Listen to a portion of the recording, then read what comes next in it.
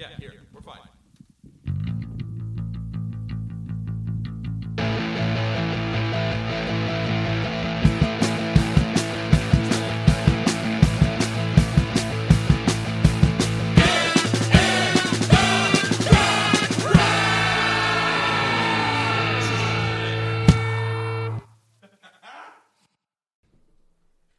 You're goddamn right out that little bastard.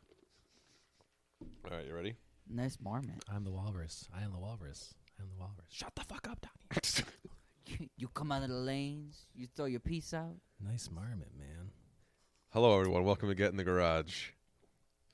Welcome. Hello. I told those fucks down at the league I don't roll on Shabbos. Summer Shabbos. Opening a music podcast with movie references. How do you drive a car, Walter? Hello, welcome. I don't handle money. Happy summer. Happy summer, y'all. It's officially summer now. Is it?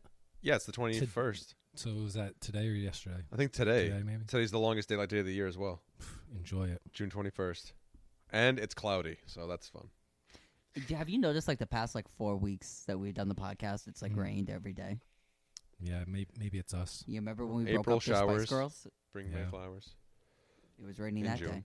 This is my favorite. My favorite part of these long days, though, is there's nothing better than that 7 till 8:45 at night, where it's still bright out, but it's everything is turning shadowy. Yeah, you It's the get that, best.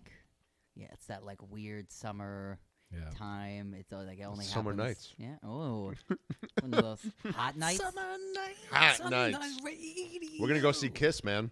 Are you? Mm-hmm. When? Got to lose your mind for Detroit. You guys are making history. August. Rock City. We're going to August. witness Kiss history. Oh, nice. Yeah. Yeah, Come. I'm gonna relive my childhood, my first concert. I'm going back to the same concert lawn where we will. Oh, in Hartford or wherever. Yeah, it's in what? It's in August? Yeah, August 22nd. You should come along, man. We're gonna enjoy history all over again. If you want to.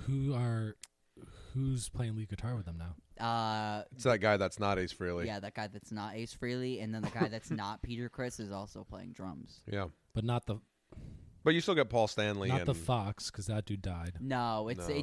they just have stand-ins for the original Oh, okay. guys. And it's not the Ankh Warrior. No, It's a different guy no. on guitar. Yeah, it's just they just took over the original personas. No and, Vinnie Vincent or Vinnie Vincent, that's his name. Eric Carr, Yep. the other drum. Why do I know both you're, of those? Because names? you're a first lieutenant in the Dude, Kiss I just Army. pulled those. You names. wanted the I best, just man. pulled You those got it. names out, and I was like, I can't believe I knew both of those. You guys' got to know names. who you're saluting, man. Of course Yeah. you know. Eric Carr, I think, is the Fox, and Vinnie Vincent is Two-star the. General Eric You got to Carr. support the troops. Yeah, man. Thank you for your service, Eric Carr. We miss you. Shout! He died really tragically too. Did his dick explode? that. Just No, not. no. I think he had some kind of terminal cancer. Yeah, he- Oh, now I feel terrible. And he was Horrible. late 30s. He was Yeah, young. and Oh, not to man. mention he was a really great drummer. Yeah, really good drummer. Yeah? That's super sad. He was a drummer. Yeah, I think even late 70s, maybe early 80s. I don't know when. Yeah, he Chris stepped in. left. I think he's on the Strangers in the Night album. First album he's on. Strangers of the Night. Yeah, he's part of their Creatures of the Night. Something part like of their that. unmasked lineup. You know, Yeah. when they Yeah. had no makeup. Yeah. Anyway. Anyway. so today we're discussing a topic near and dear to our hearts, which could be some of our favorite debut albums of all time. So each of us have a handful that we're going to talk about, and we're going to share those with you, and they're Yeah. all worth checking out. I Yeah. enjoyed going down memory lane, listening to a bunch of these. Yeah, I was. I would say I was definitely pleasantly surprised. I feel like Pleasantly surprised. Excuse me. I feel like I picked ones I liked, but I liked you guys' ideas better. I feel like my head wasn't in the right space when I was trying to think of all of these, but you guys came up with some great ones, and I'm excited to talk about them. Yeah, for sure. Let's get into it, shall we? Yeah. Who wants to start? Luca, you want to start? I'll Yeah, it's been a start. while since you started around I'll rounds. start. Let's take this is the number one I thought of when this Yeah. topic came up. Yep. And Jeff also had it on his list. We're talking we're gonna go to the jungle. We're gonna get down. Guns N' Roses' first album, Appetite for Destruction. Do you know where you are? Yeah, you're in the jungle, baby. You're gonna die! So I thought we said obviously, no screaming into the mic. Sorry. That's why I rock my head back. in the jungle. Yeah. So, I mean, Guns N' Roses. Jokes aside, like we're doing here, I think this is a solid album.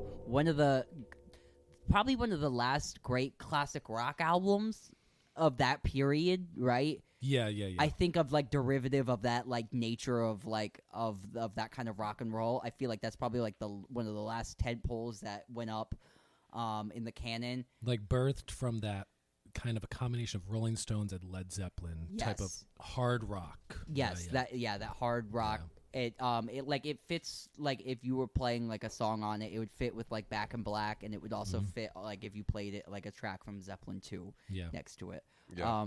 So it has why I think this album is so great. The choruses this album is chorus. Every chorus on here rips. My Michelle rips. Paradise City rips. Welcome to the Jungle. Mr. Brownstone. Night Train.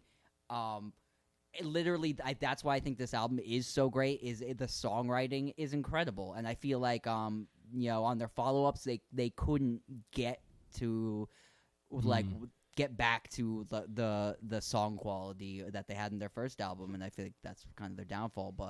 And I think a major point when we talk about debut albums, the thing that people always say, you have your whole life to write your first album, and so I think that's a thing is like. It was melody. It was song.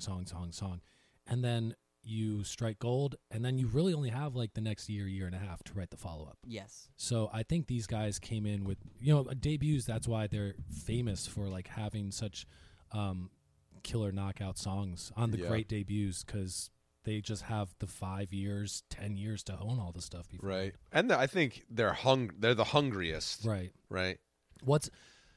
So I'm looking down this list of songs on Appetite for Destruction, which just missed my top 5. I don't even know what my least favorite song would be. I would say my least favorite song might just be like Paradise City. Because you heard it too much. Because I've heard it a lot, and it's like 6.5 minutes long, and sometimes it's like it's like 9 choruses in that song. But this whole album, You're Crazy, Anything Goes, Rocket Queen, It's So Easy, Out to Get Me, like all of the ones that weren't hits are probably actually my favorite songs. Mm-hmm. And honestly, this just missed my top 5 because in 2021, it's like it's hard to talk about this album because it's so controversial. Oh yeah, but it's so truthful because like these were a bunch of scuzzy 23-year-old dudes living in Los Angeles area and just like getting shit-faced and fucking strangers and like doing fucking rip-off deals and stuff. So it's good music because it's honest, but it also it's like I have to tiptoe around the subject matter, so it's kind of like like sometimes it's you can read a book to read it and then kind of like just be like, oh, that's what that's about. You don't have to take on the characteristics of it or anything, but like the other thing I think that makes this album for me so good is Steven Adler's drumming on this is some of the most melodic drumming I've ever heard. It's so good with the melodies of the song, and a lot of the time it's the real like backbeat. I mean, obviously it's a backbeat, but it's so groovy to like the lyrics and everything. I think Steven Adler is way underrated on this record. Loose. He's like Ringo. Yeah. He's super like. There's some times where you feel like he's dragging behind, but that's what gives it that feel, that like groove, that swing that you're mentioning. And because some of the drum fills he'll be swinging through, but then he'll just do like do, and you're like, whoa, that was like against what the feel you were just doing. Yeah. He'll be like grooving and then like a straight up like dum boom, and then back into the groove and stuff. Really straight fills. The only album he played on with them, and then he was like went on to heavy drug addiction, and I think he was on one of the like Dr. Drew's Celebrity Rehab things. Yeah, he died like right after they wrapped production of that season and all that stuff. I think he's still alive. Oh, I think he was alive. I thought he died. No, because I don't think he might have passed away, but I know that he came back with them to do at least a couple songs on their reunion when they got back together the first time. Really? Yeah, he went out on stage and played. He is alive. He played a couple songs. He's with them. 56 years old. Only 56, and he looks like he's 85 years old. Yeah, tragedy because he is. I mean, it's one of my favorite drummers to listen to. I'm thinking of. There is a bass player from Alice in Chains who was on maybe the same season or like the next season. He died. Gotcha. Yeah, as far as Slash goes too, excuse me. What I love about it is that it's really kind of like you had mentioned Led Zeppelin. You know, it's obviously Slash plays a Les Paul, so he's going to have that kind of classic sort of hard rock guitar tone. But it's really that nice melding between that old school style of guitar playing, like the Claptons and the Jimmy Pages and all that, but it's still late enough to where like the hair metal stuff had already happened, so that sort of like crazy fast, virtuistic kind of like guitar playing. So it's kind of like the nice meeting point, I think, of those two kind of vibes as far as guitar playing goes, because he'll still give you those nice big like Angus Young style, you know, Pete Townsend, big ringing out chords and all of that stuff, but he can still just, you know, he can shred with the best of them, man. Well, I mean, he can keep up there. And the key to this album is the guitar interplay between Slash and Izzy Stradlin, because there's so much, that's where all that Rolling Stones energy comes from, because they're both doing different rhythm parts during the verses, and you can hear it, like one will be panned left, one will be panned right. Yeah. You can hear the like difference in feel and like parts. Also, a bit of like a punk influence on this record Definitely. too, especially with like My Michelle, because it took everything that was good about like every kind of big major movement in rock and really compressed it into one such solid record. Yeah, and they to a certain extent, aren't they? They're credited for kind of being like I don't want to say a revival band, but you know what I'm trying to say. Like kind of like they kind of like pumped life back into like hard rock again, because everything was just getting so, you know, the '80s, the hair metal, that stuff. It was all getting so plastic and all that, and they kind of came in and made things feel kind of a bit more organic again, a little bit more kind of back to basics-y kind of thing.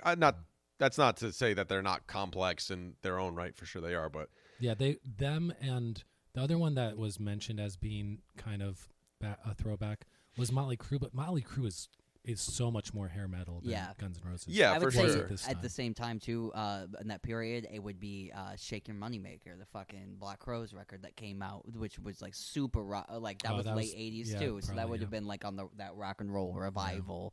Yeah, early right, 90s thing. But I feel like Black Crowes are definitely much more kind of like yeah. Where you know,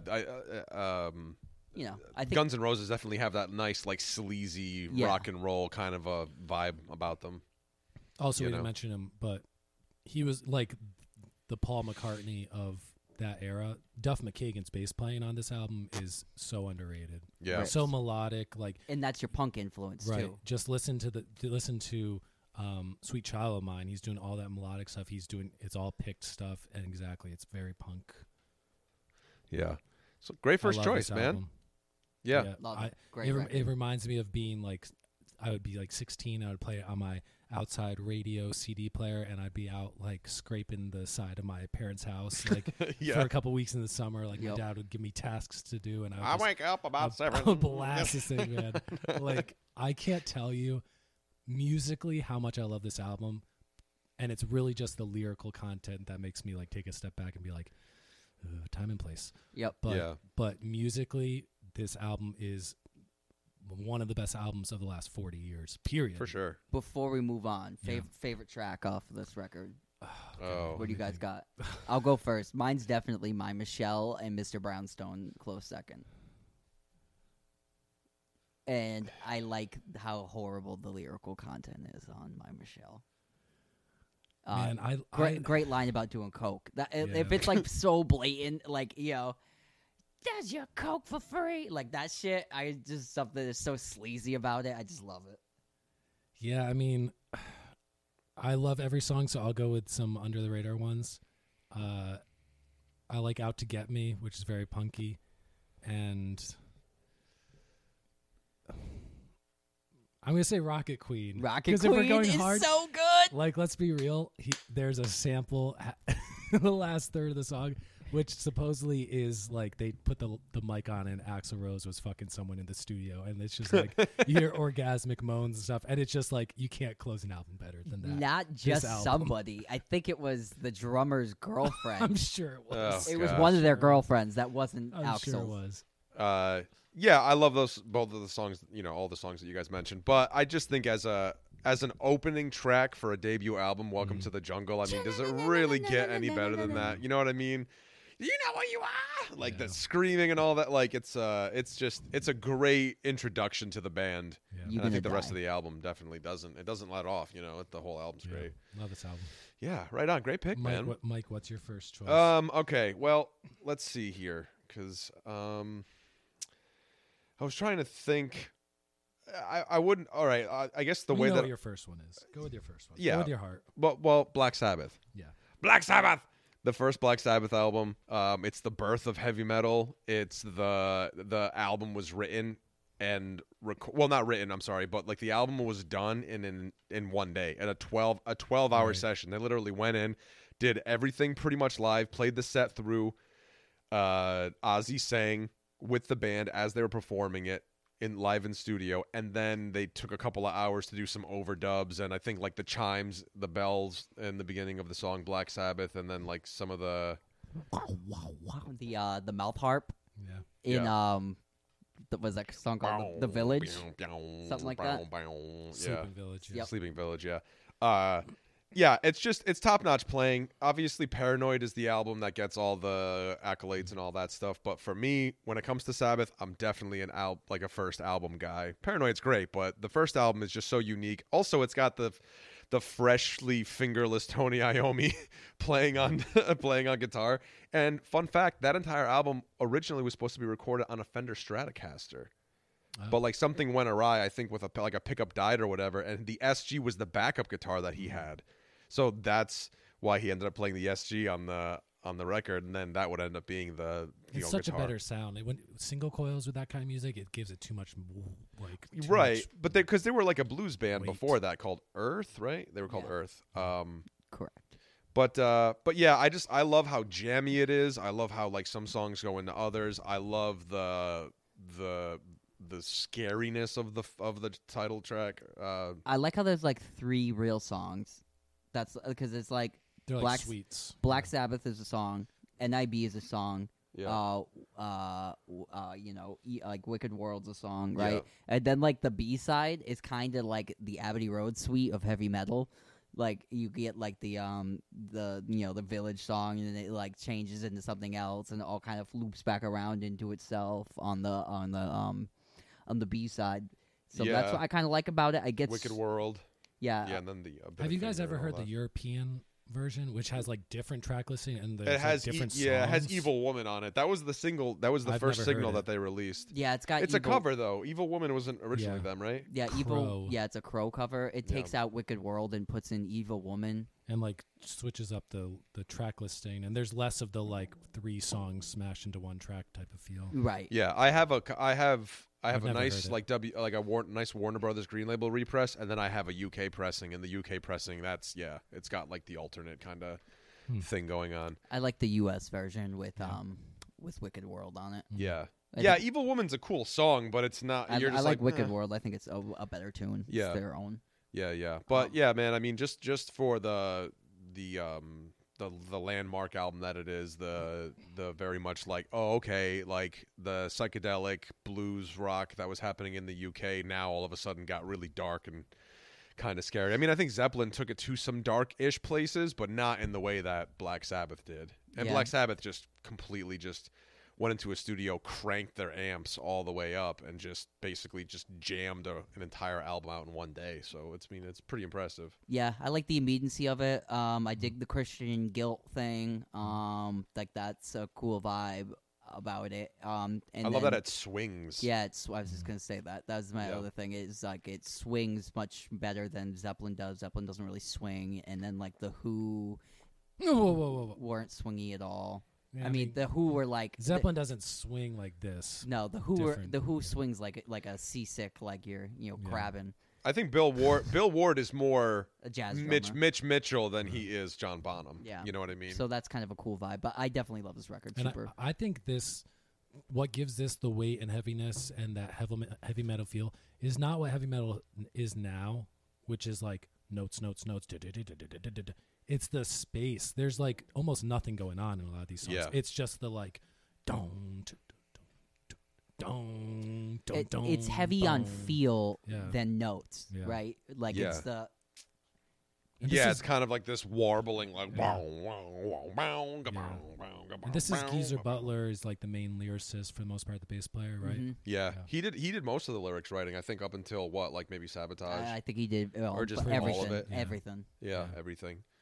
Yeah, so it's got. I mean, I love the evil thing. I love the fact that this is what 1970 that this came out. 69. But maybe it was Seven. recorded in Is- 69. is- but I I think, think it was it's released late. 70. If Yeah. it is Came out early 70 and then Paranoid came out later that year. Right. Yep. Yeah, because they were kind of like the 1-2 deal. But I just love that. I love the fact that it's like, it's 1970. There's Flower Children. There's hippies. There's all this, and then Black Sabbath comes out. And it's like just a black cloud. Yeah, Yeah, you know man. what this album really says? It says the bums lost, Lebowski. The bums lost. What was the shirt that Job, Ozzy sir. would wear? Kill the hippies or something like. Well, isn't Yeah. that just a fun way of saying the bums lost? The bums lost. But it is. It's dark. It's brooding. It's it's very much like where were they from? Birmingham. Birmingham. It's an industrial town. It's like the Pittsburgh of the UK. And it sounds like that. I mean, it's like music out of a steel mill. So Yeah. it's very cool. I love That I swing love the though, sound. man, that like on the ride swing. Yeah.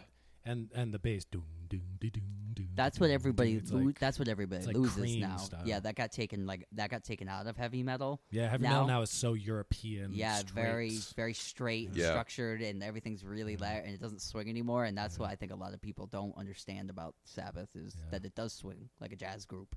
Do you guys have a favorite track? Off of here, Yeah, I definitely gotta go NIB. It's yeah, so good. me too. Me too. Yeah. So good. NIB the Wizard. I also love NIB how it steals that Buddy Holly lyric and like that bridgey part. Your love for me has got to be real before you know just how I feel. Oh. Your love for me has got to be real. Yeah. Oh yeah. Yeah. I always loved that because it takes it right back to the original. So. Yeah. Yeah. Love this So album. Black Sabbath. Listen to it. It's an amazing album. Also, that's stolen from classical music from Holtz, the Planets, Yep. Mars movement, and all that Yeah, stuff. the tritone, man. Yeah. It's the devil chord. Yeah, it is. Can't go wrong. Nice and scary. Jeffrey, pick number 1. My pick number 1. I don't have these in any order, but I'll talk about this one first. It's Van Halen. Van Halen. Oh yeah, baby. It's kind of all the things that we talked about with Guns N' Roses, Appetite for Destruction. It's like this is a band that I guess they played 5 45-minute sets 5 or 6 nights a week for like 4 or 5 years before making this album. So they were such a tight unit. They were such a well-rehearsed band, such a clear sound, a mix of hard rock and like Motown soul and a little bit of that punk edge. Some show tune action in Yeah, there. like I love Van Halen, and this first album, like we talked about with Black Sabbath, the thing that sets us apart from the hard rock and what was about to become hair metal of that time is this band swings their fucking ass off. Oh yeah. Like it's all swing music basically, and David Lee Roth is like he's like the love child of Frank Sinatra and Robert Plant. Yeah. Because he just is like, I'm a singer, baby, and he does like the all the like seagull shrieks and stuff, and it's high octane heavy metal swing music. Yeah. And the album, the first of like the next 6 were all produced by the same guy, Ted Templeman. It has of course, Eddie Van Halen is like. There's some multi-tracks of the guitar, but for the most part, he's like playing rhythm, and they'll do like lead lick, and then go back to rhythm. And it's Michael Anthony on just like walking bass, single 8th note stuff, and the classic high harmony stuff that really made that Van Halen sound. And they got Alex Van Halen with the double bass, and crazy swing, just crazy swing. Oh yeah. Songwriting again. Like all these debuts, it comes down to the songs, and there's not a bad song in this whole bunch, and they're really like some of the most iconic songs of the 70s. And yeah, I love this album. Same thing where it's like I bought this album when I was 15, and I used to purposely go late to school so that I could walk the mile to school listening to this album. So like my entire sophomore year of high school, I would be late like 2 days a week because I would just walk with my Walkman. I'd listen to Van Halen 1 pretty much every day for like 3 or 4 straight months. Yeah. It's just It's such Yeah. the album is such a like a game changer too, because like everything after that album was changed. yeah. It changed everything. Mm. Like you said, the songs are great on there, and like let's just talk like you're saying on the swing of things, like we're building off the Sabbath one. What is it? The one you want or show your love. Is that the name? I'm the one. I'm the one. That's where the it name does of the the song.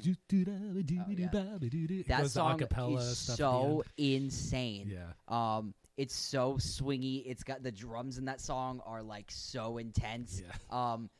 The vocals in the when he's I'm the one you want, Yeah. and then they got the harmonies on the show. Come on, baby, show your love. I just love it. It's so intense. It's over. Like before you even can like realize what's happening in the song, it's over. Yeah. Too.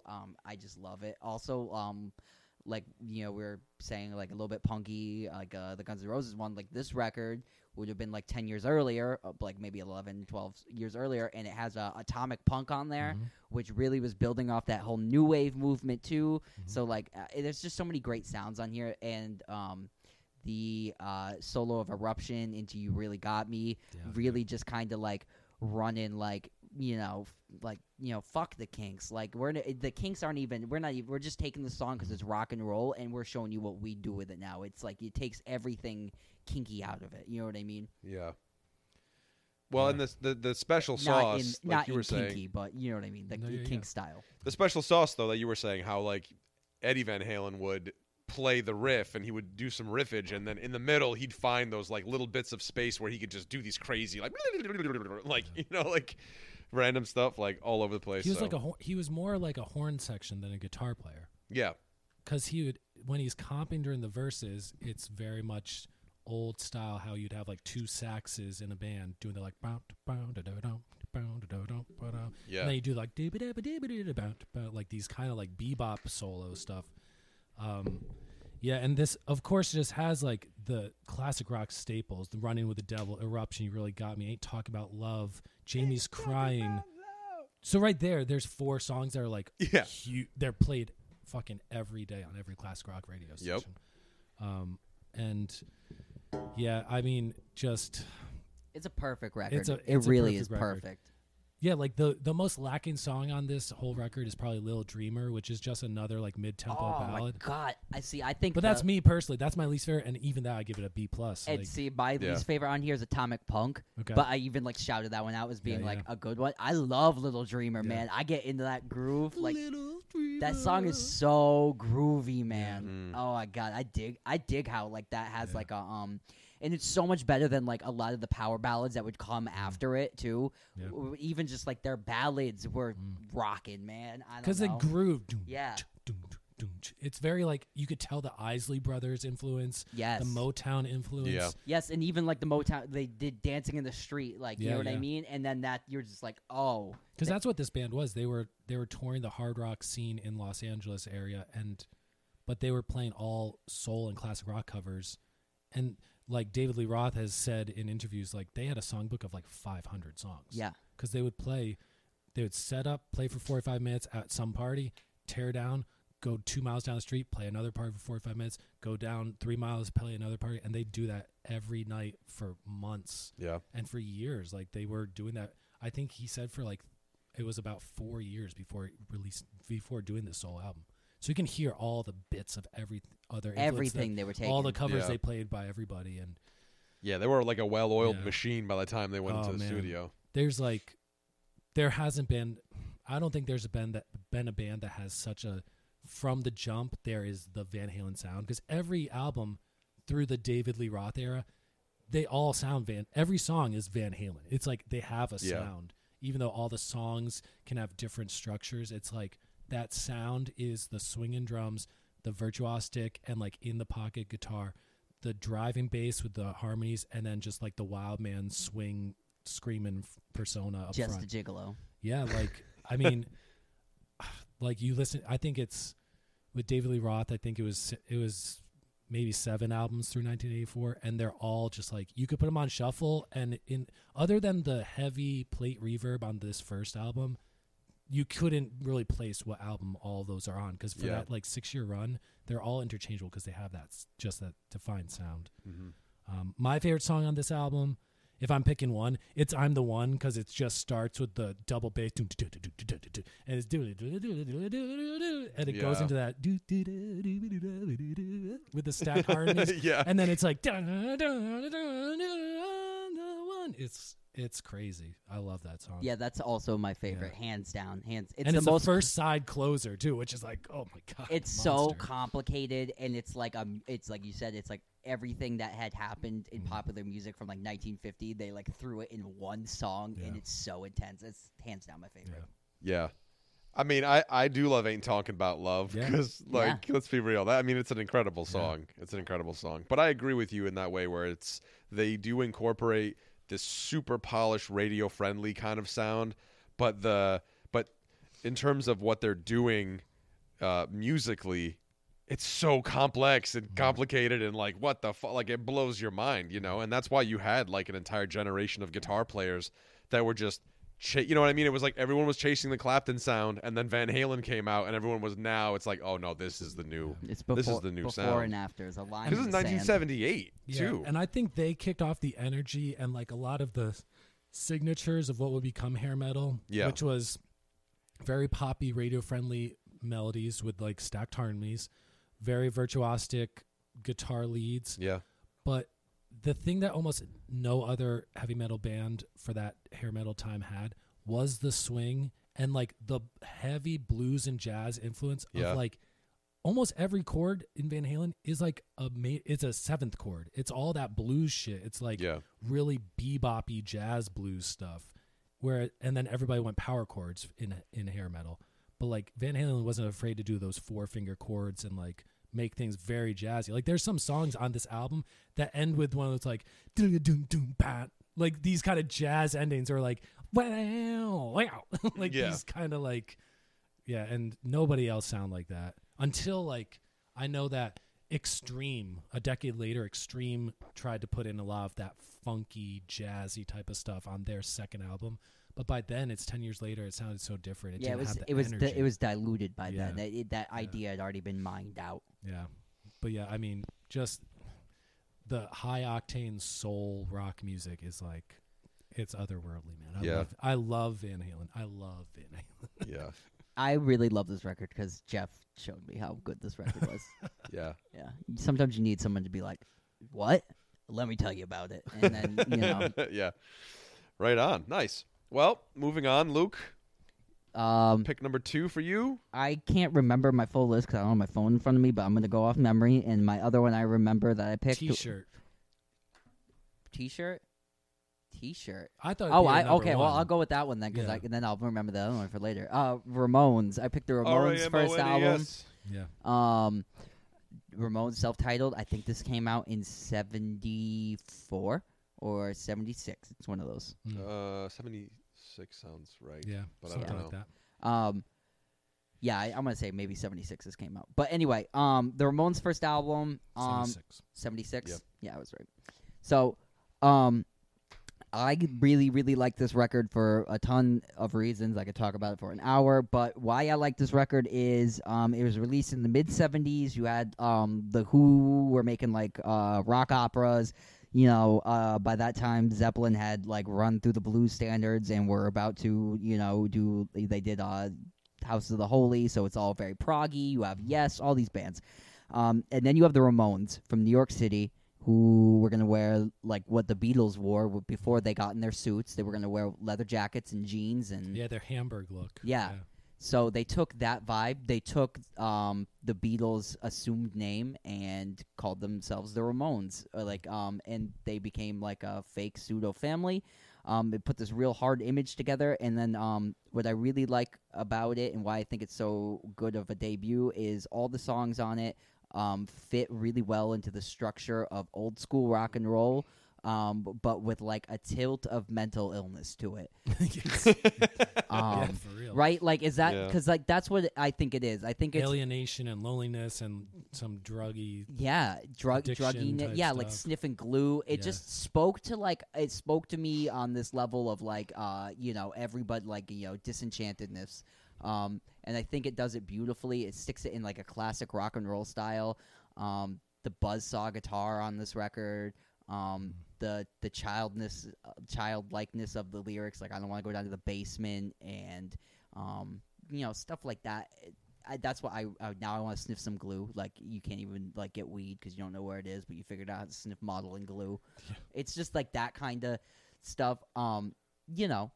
I just really think this record was so different from anything else that was out at the time. It was just so different, and it still hits me just as powerfully. I think it's a super powerful record in a slackery way. Yeah, I mean, going back to like what we were, I think a reoccurring theme that you appreciate, Luke, is the like you like to say the immediacy of the project or the a sense of urgency and stuff. They recorded this album in a week, and all right, Sabbath did a day, but you know what I mean. It's still that same idea where it's just like, no, we have this thing, we have to, it's like the stars aligned and this like perfect album was born, and I definitely feel like this is easy like top 10, one of my top 10 favorite albums of all time. Just for what it is, it's Right. just such a, and it's back again. It's like back to basics. Yes. Like this is rock and roll. It's like Chuck Berry on sniffing glue. Yeah, like, it's yeah. like- Okay, so yeah, that's the other part of it is the immediate. It's the absolute stripped down essence of rock and roll. It's guitar, bass, and drums, and they're all just going in the same, making a giant solid wall of sound, like Spector would have done with his mono recordings. But it's done in a way that the band is all playing in this locked groove and wall of noise and pressure, and that's why everything comes. I think the lyrics come across so like direct and marchy and that kind of thing. And I like how you said the lyrical content is that alienation, outsider thing, and there were awkward outsiders in rock music, but especially like mid 70s, you talk about the height of cock rock and like stadium crowd pleasing fucking dick swinging stuff. And these were just four weirdo dudes who like probably after the shows like didn't even talk to people, and like they purposely had the long banged hair so that they could like hide behind it and just like look at the ground while they played. And it was very strange for that time. And that's what was punk about this band, is like they were like four outcasts that somehow the American pop culture picked up on this sound and really embraced it, because really they would be a band that would just be like pushed to the side. But they were like heralding something new and carrying a banner for this new type of music, which was then you go with the Talking Heads and stuff that was that punky mixed with new wave stuff, where it was a lot of like awkward weirdos making music. the CBGBs. So scene and all this album, it's 14 songs. How long do you think this album This album is 14 songs, and I think it clocks in at under a half hour. Yeah. It is 29 minutes 4 seconds. Man, I did know that. I was like, this album's 29 minutes long. And the longest song I think is 2.5 minutes. Yeah. And which is great because like it's just there's a couple like guitar leads. There's not really guitar solos. No. But there's some like lead sections or some breaks with guitar. Yeah, which I don't think Johnny plays either. I think I think whoever recorded it overdubbed the guitar solos on it.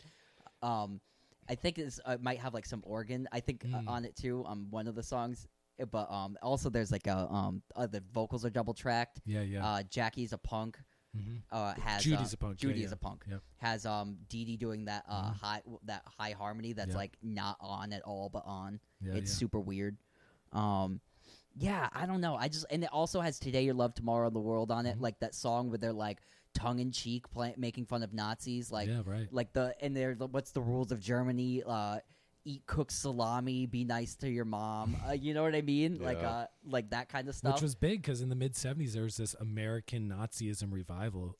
Yeah. They make fun of it in the Blues Brothers movie, like there's Yes. the Illinois Nazis and stuff. Yeah. And so a band from New York with just like speaking truth to a lot of things that were almost like in their music, it's talked about plainly, and it's not like lionized and celebrated. Like a lot of that cock rock is like sleaze and drugs and women and like fuck it, this is party central. Yeah. And they were like, we are afraid that this is the way the world is. Like, Yeah, right. Yeah, Yes. and I mean, for me, granted, it's not this album; it's the live record. But you know, speaking to Tommy Ramone and then Marky Ramone, like the drumming is just so like, how are they not getting gassed out within at least the first 5 minutes? And it's like especially when you listen to them live, it's literally like song 1, 2, 3, 4 into the next one, 1, 2, 3, 4 into the next one, like.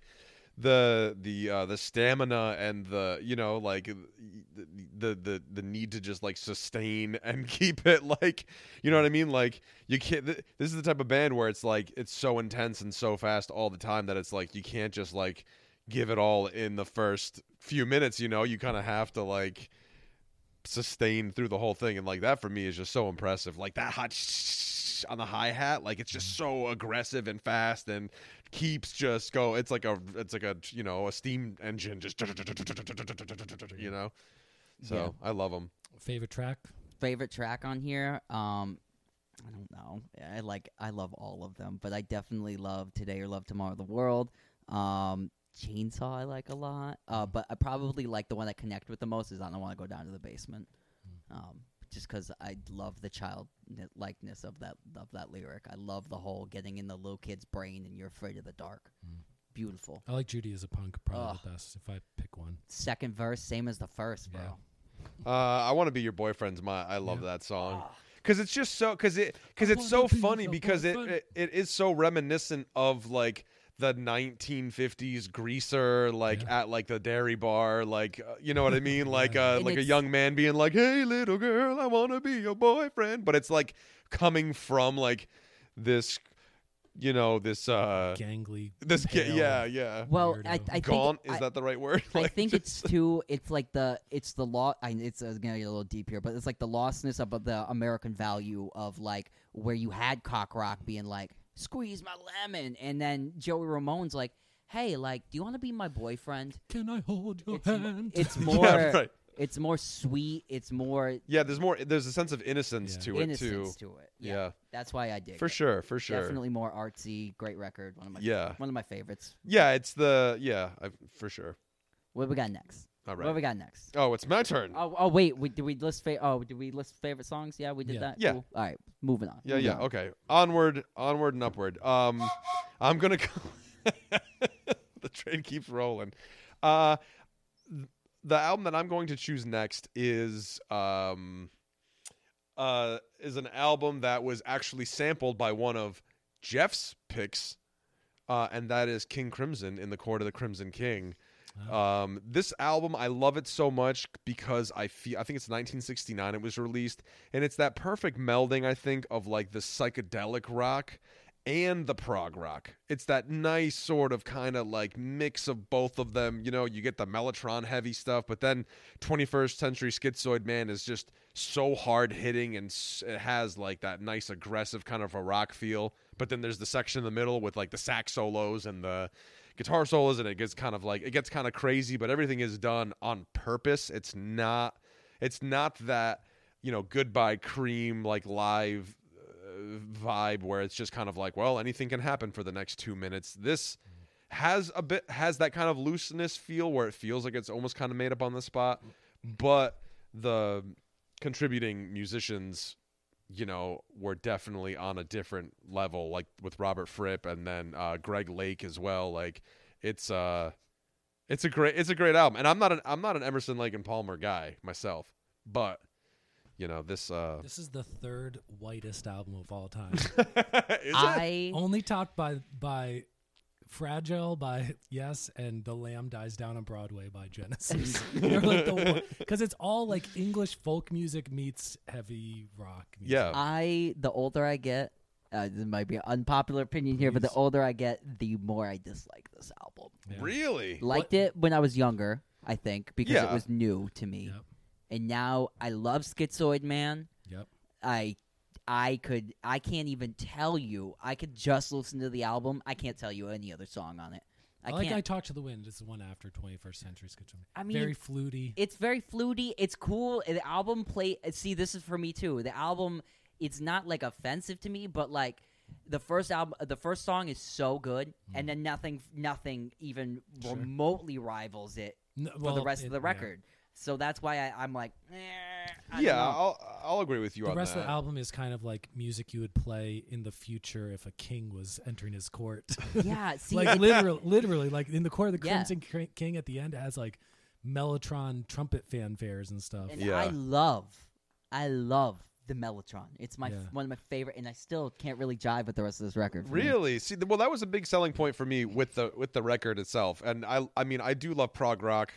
Shout out to the Get in the Garage prog rock episode. Actually, was the first episode with Jeffrey on it. Early on, the prog rock for those about to Moog. We salute you. But yeah, I definitely understand what you're saying, Luke, in that way, where it's I love this record. I think it's a phenomenal debut album for a band. The rest of their discography, not very interested in it per se. I've listened to a bit of it, not different crazy. Bands. Right, that's what so I mean. It's lineups. Yeah. But I think that you're not a big fan of the Chapmans. But what I'm saying is I think, I think that it is one of the greatest debut albums in terms of its importance and where it sits in the, rock and roll musical canon. But I will agree with you, Luke, in the way that it's like I don't find myself going back to it really as often as it's like I listen to it. When I listen to it a bunch, and now it's like I'll throw on Schizoid Man every now and again just to get a little bit of the juice. But other than that, like, or if I'm just kind of like doing stuff around the house on putt-putt, and it's like a nice kind of like background music thing once you get out of Schizoid Man. Put on your cape and vacuum. I dress like Rick Wakeman and I dust my house. I think the MVP of this album, Greg Lake, I think great singing on this album. Yeah. He's also the bass player. But the MVP is Ian McDonald, who does all the keyboard instruments, all the Mellotron stuff, and sax, flute, clarinet, bass that's clarinet. Why I like the Giles. Oh, Giles. Michael Giles. It's Giles. Michael Giles, the drummer. Yeah, they have a record. It's him, and then it's who's the other guy there? Yeah, that he does they have another record that came out after that, which I enjoy more because the whole thing is more mellow, a mellow affair. As where Yeah, I picked that record up. Remember, like last year. Giles and Fripp. Yep. Yeah, Giles and Fripp. Yeah. Right. Which I like that and record. It's a good record, yeah. I like that record a little bit more. I enjoy it. If you look at the cover, you might recognize it. It's like it's two people on it. It's purple. And very strange for me is that Ian McDonald, the wind instrument and keyboard player, it's like sometimes you look at 70s music and you're like, what the fuck? He went on to be one of the founding members of Foreigner. Yeah, right. Which is just like, Foreigner is very much just, it's like, it's in the same category as Journey to me, which I guess you can hear the trace elements of that classical proggy stuff, but it's just very strange that this dude like went from wearing like a fucking jester's costume to like wearing a long trench coat and playing like stadium rock. Yeah, he's weird. Double vision, bro. Yeah, truly. So yeah, it's just again, I think. When I was looking in terms of debut albums and stuff, I also one of the things I tried to consider was just kind of like the impact on the story and all that stuff. And I do feel like it's a landmark album in that sense. Personal taste and preference, obviously it always changes. I agree with you on that front, and it's not like I don't like this album. It's just I could take it or leave it. Yeah. It's very Lord of the Rings, which is that's my lane, baby. Come on, man. I'm hanging out in the Misty Mountains. I mean, I listened to this album for the first time when I got to college, and same thing. It was like I was not into music like this. I didn't listen to any of that Yes and Styx and all that kind of shit. But I loved all the sax stuff on this. I loved all the flute stuff on it. Yeah. And I like how Greg Lake's vocals aren't that like super British, like I'm in the high mountains of the fucking moon. Yeah, like, even though the lyrics are kind of like that, he still has more of a straight ahead kind of soul influenced rock voice. Yeah. I think this is like a tip of the hat album. Right. Because right. I'll listen Maybe to this album. Would have been more appropriate as an honorable mention. Yeah, but I mean, I think this is a good subjective pick for you because you This is a mic pick. 20% of all the music you listen to is in this lane. Yeah, right. So, True. Because I am a big Yes guy. I'm a yeah. big, Pairs well with the Jazz Cabbage. Yeah. And Yeah. I put this album on, like, I'll listen to it, like, probably once a year. Yeah, me too. And every time I listen to it, I'm just like, yeah, man, I'm into these 9-minute long songs. The rest of the kind of shit that is grouped with it, I'm not so much into it. Yeah. But I like the telling variety. me you on don't this want to album. listen to Gentle Giant? Pass. Yeah, see, that was one too. That was another one that I tried to get into in terms of prog, and I'm like, I mean, it's okay, but I like soul heavy rock prog. I don't like the classical European pan flute bullshit. if there's harpsichord on it, you're gonna hard pass it. Yeah. And anytime the vocalist It's like is Bach took LSD. "You are in the dark mountains," and you're like, Yes, vocals. Ugh, yeah. But yeah, I really like this as a debut album, and it's so different than what was to come from this band. yeah, Just because people left, I think this was the only album with Greg Lake on. Yeah.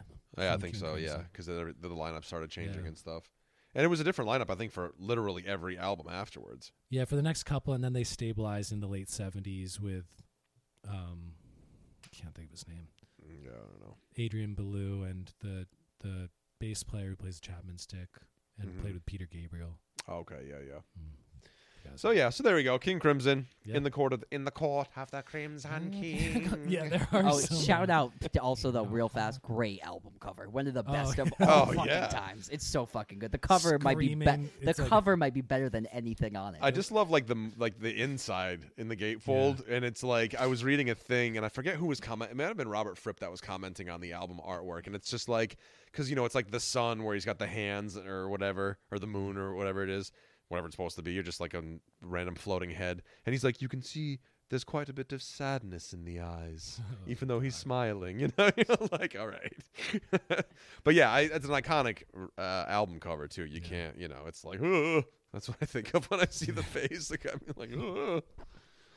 So yeah, do we have a favorite? My favorite track is the Schizoid. opener, Schizoid Man. Yeah, it's got to be Hands Schizoid down. Man. I do like the song in the Court of the Crimson King too, and I do like Epitaph. I think is the name. Epitaph, yep. But Moonchild, I think, is one. yeah, Moonchild. But as for like a holy shit amazing Yeah. album opener, 21st Century Schizoid Man's incredible. So there we are. My next pick is debut album from the person I think is the most influential figure, maybe in all of hip hop music history, and that's Kanye West's debut from 2004, The College Dropout. Yep. This is the definition of like you have your whole life to write your first album, because Kanye West was trying to be an artist, but he was getting denied, and so he like just became a producer and was giving tracks to Jay-Z and Talib Kweli and Beanie Siegel and stuff like that for the 2-3 years before making this album. So this album was recorded, like he had snippets and parts of beats all the way back in 1999. So he was working on this album. I guess he would go to the studio and like he would book studio time to do producing work, and then he would like just carve out like 20 minutes at the end and he would work on his own stuff. So he would like do 20-minute sessions on his own stuff for years Yeah. to build up these beats. I think about 40% of this album was made on a like 24-bit digital sampler that you could buy for like $300. Oh no way. Yeah. I looked it up the other day and I'm like, oh man, I should buy one of these. It's good enough for Kanye. Yeah, for real. And this album, it just it really brought the full Kanye sound, which is that pitch sped up like chipmunk soul vocals. It has all those electro bass like keyboard bass stuff. Great 808s on it. Great 808s. A lot of that gospel influence, a lot of like these gospel choirs during the choruses. You have like lead violin played by Miri Ben Ari, who does this like kind of like multi-tracked lead violin on a lot of these songs. Features some people, features John Legend on background vocals and piano on a song or two. Features Kanye West's cousin Tony Williams on backup vocals on like 7 of the songs. He does like a solo version of I'll Fly Away, the gospel song. So it's like 7 tracks of Tony Williams doing the vocals. This isn't my favorite Kanye West album, but I listened to it start to back the other day, And it's just like, it still so holds up. It still sounds brand new. It sounds fresh. It sounds revolutionary. It's because it's like, it came out at a time when it was really, radio rap was ruling the charts. It was like flossing and spending money and bling bling and shit like that was on the radio. And he brought that social consciousness stuff that was in underground rap, and he was able to meld the two worlds together to great success. You know, like this started off a string of like 4 albums in a row that he won like the best rap album Grammy and yada yada. And this was like the year before Jay-Z's Black album came out in 2003, late 2003, and Kanye did the beats for like almost half that album. Yeah. And like 2 years before that, in 2001, was The Blueprint, and Kanye did like 3, 4, 5, 6 songs on that album.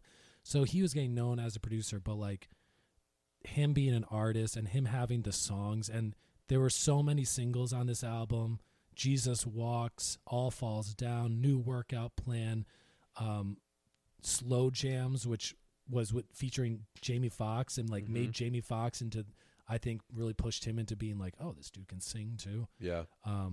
Through the Wire, which was like he recorded the week after he got in a near fatal car accident, and his jaws shut, like wired shut. So he's kind of rapping like this the whole time, and you can hear it. Yeah, I mean, this is just like 17 years later. It still is like sounds fresh. So what year did this album come out? This came out in early 2004. So this is right, and he like he is the hip hop artist. He's not in my generation, like my age range, but as far as my listening generation, so his beats were out when I was 13, and then this came out when I was 15, and like he's everything. I mean, right, he's the guy. So as a non-hip hop fan, or like someone that wasn't into this when it came out, right? I was looking back and like you're trying to find context and stuff, and but from listening to this, I was like, oh, he was way on the front of like. You know, it's like that because you have like the Cristal phase, like you would have been coming out of, right? And then he's like I'm gonna look fresh in a polo kind of guy, right? And rap about some things that are more conscious, or like, you know what I mean? And especially like with like what Get Rich Die Trying is you know, around, same year I think, or or 2005, around that same time. Yeah, 2002, 2003ish. Yeah. Right. So even like the beats on like that 50 Cent album, because that was an album I listened to at that time. The beats on that, I don't think they hold up nearly as well as the beats on this Kanye record, because Kanye was taking like, from what I listened to it, you know, when I listened to it the other day, he really took like classic soul samples, like, you know what I mean, which is like what's on his Wikipedia page. He'll say like but the classicness of it is he keeps it all and then makes it his own thing. He puts the chipmunk voice on them, and it really becomes its own thing that is really rooted in past successes of the genre of R&B and all that.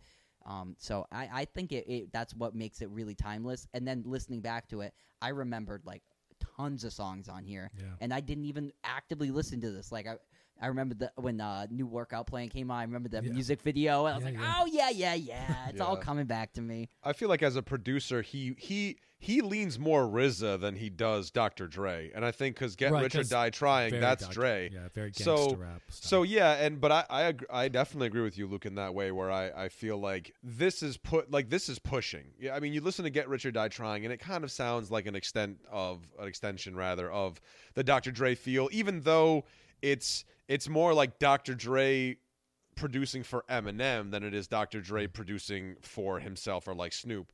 But yeah, I sometimes I feel like Dre can get a little like cheesy or corny with the beats, where I find with Kanye West things feel kind of like fresh and new, but still carrying the torch of this dude is thumbing through records to find the most obscure samples he can possibly find to try to create something that's really, really just different.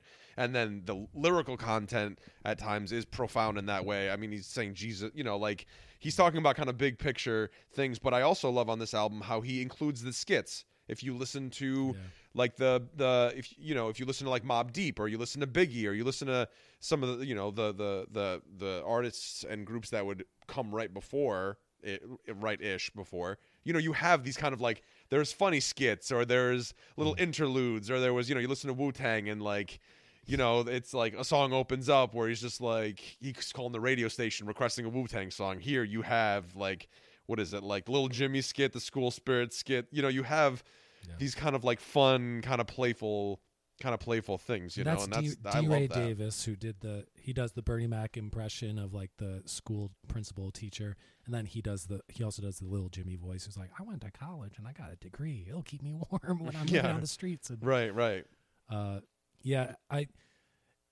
Kanye West, like, this is not his best rapped album, but he's the best producer. He's the best music maker in hip hop music, in my opinion. He is definitely my favorite. And I think he is also the best because he just melds all these worlds together. Because he's not trying to be so RZA. Because RZA was like, let's take super obscure jazz and like soundtrack shit and like make it sound dirty and like not lined up And things, like, off Kanye West is kilter still and dark like very and weird. polished and very much like very melodic, and it's all about hooks and like everything has a point. Oh, I also noticed too that he wasn't did not shy away from sing rapping. Right. To get like the rhyme in or Yeah. changing the shape of the word, how it came out of his mouth and how he enunciated it. I noticed that a lot of other rappers of that era that I've listened to, I'm not like well versed guys, but like would not do that and would kind of like stay straight to the rap and it goes like this and we're going and he would like bend words and make expresses go up or like come down with stuff and using the auto-tune thing like in a really clever way too. Like it's blatantly obvious that he's using it, but he does it as his own instrument rather than like this corrective. I thought classy use of the auto-tune too, where it didn't sound super dated and just sounded like a fun effect. You know what I mean? Where you listen to like you could never listen to an Akon record now. Ever. Right, Without, or like the T-Pain kind of auto-tuning. Yeah, there's things some like and stuff. there's some like vocoder like kind of what's that band from the 80s? Is it Daz? I don't know. There's like, but it's that like electro like in California Love you have that crazy vocoder where it's more keyboard used stuff. as like I'm a robot effect instead of like I can't sing. Right. Yeah. So it's that throwback to that 80s electro thing. And this is an album that it's just like the sing rapping and the kind of like putting too many syllables in line and kind of tripping over his tongue a little bit, I think makes it better because it's more real. And it's like this album, if you take out the skits, this album is still almost 20 tracks long. Yeah. I think taking out the skits, there's still 18 or 19 songs on this album. And I think it was really like him getting turned down record deal after record deal after record deal. And then he's like, I might have this one fucking shot. And I believe myself, I'm going to put every song that I've made on this album. George Harrison style. Yeah, I was just going to say. Yeah. And I love the last call, the last song. It's the most Kanye moment of the whole album because he has a song and then the last like 7 minutes is Kanye telling the Kanye story. So, and I've listened to podcasts, I've read articles where it's like the truth in the last call, and it's really like a man who's speaking about his own legend and like bullshitting and kind of like fabricating things. But he talks about his struggle from 18 on about like I was making beats and then I thought I had a deal lined up at Columbia with this person, and he names people. He's like this person, and they didn't fucking call me back. And he's like putting all his business out there, and he talks stream of consciousness about his whole life, and Is it's this like the not most Kanye thing ever. Is this also not very Kid Rock like we talked about a couple weeks ago? Devil Without Cause. I'm going platinum. Right. I'm going platinum. And I love how the hubris. He's like, I played Jesus Walks for them. They didn't sign me. Or there's a time where like in that big speech he says like I was in the office and I dropped a line. Mayonnaise colored Benz, I push miracle whips, and the guy was like, oh damn. And it's like that's a line he used in a song 7 songs before. Like he's literally talking about the construction of this album and like I had this song in my back pocket and they didn't want it on an album. Yeah. Or like I made this beat for Common and he didn't want it, so I just fucking saved it and I put it on my album. And I just love it. The legend of Kanye as told by Kanye. And like this is the Kanye style where like Or really, the Kanye style after this album was using a team of his close associates to write his songs. So you see like written by, and it's like 15 dudes. If you click on names, it's all these other rappers he would have come in the room, kind of like Dr. Dre style, and be like have ghostwriters or team of writers like kind of helping him tweak lines. This album is, for the most part, it's him writing everything. So it's just, it holds up, man. And like, you put this shit on, and it's because it's so soul and gospel, it just has this like bright, happy, like positive vibe feeling that is so different than a lot of hip hop music, which can get too, it gets either too like real life crime gutter stuff, or it gets too much like I have millions of dollars and fuck reality. Right. That's why you're right. This is like I'm working at Foot Locker and Those my are girl called me and broke up with me and shit like that. Yeah, those are my favorite kind of rap records where it lies in between those two things. Yeah. Absolutely. That was well said, man. Yeah, great choice. Do we have a favorite song if you want to pick one?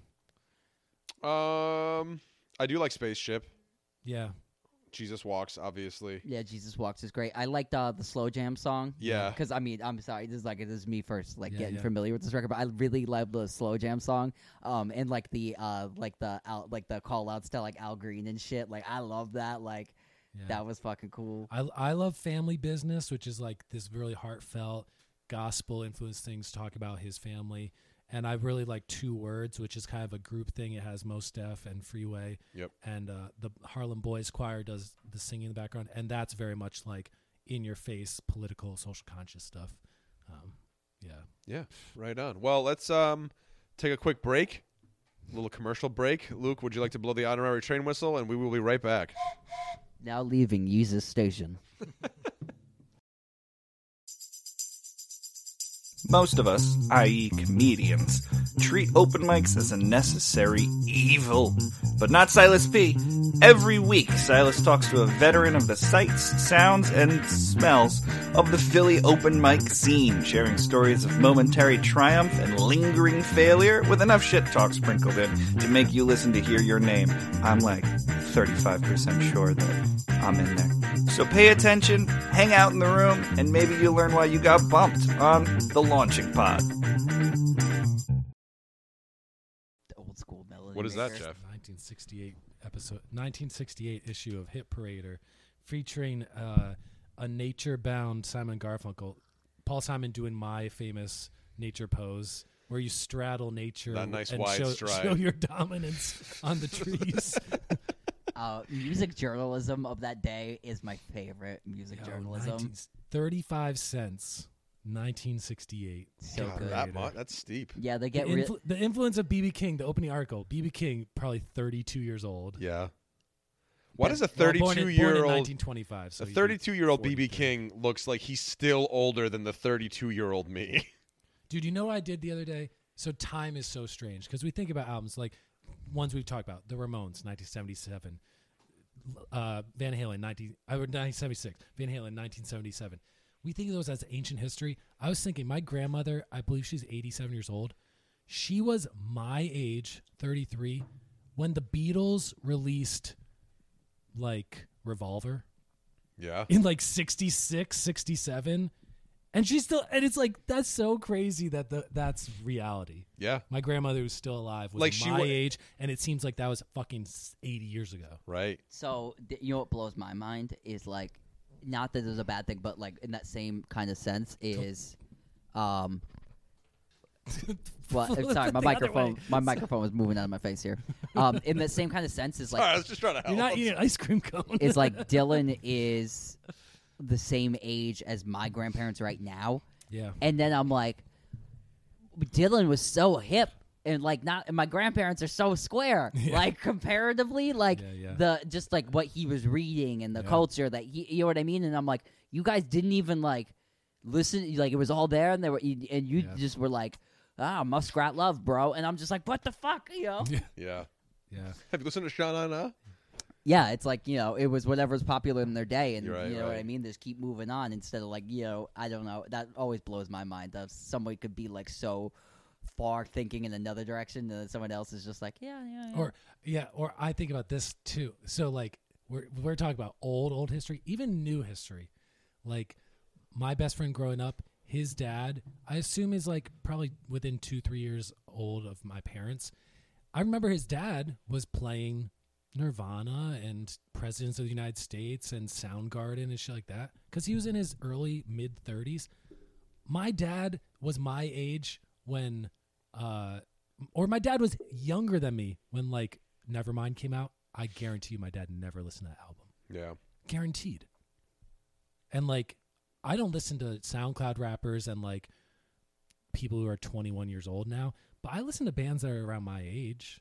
Yeah, Right? right. And I just think like just different tastes and different consumption generations and stuff like that. Yeah, Yeah. it's definitely strange. Well, I think too. At least, like you'll at least like, even if it's not your cup of tea, I think we all do it. We'll give it a try. Right. You know what I mean? Like, and then at the end of it, you can be like, no, this just isn't for me. Right. You know, where I think, yeah, different sort of musical mentalities are just kind of like, this is my thing, this is my box. I like what's in this box. Anything outside of it, I'm just not interested. I don't think it's a. Yeah, like You know. I was with Dave on the host of the Rank Bank, also on Wasted Robot Network. Check it out, maybe on an upcoming episode. But like we were talking about music on that podcast. We did cover songs, and he was like, "I'm a '90s guy." And then I was even talking to somebody else at work who was like, "Oh, that was my era because that's when I grew up." Right. And I was like, "Oh my god!" So like, all those bands to you are like what.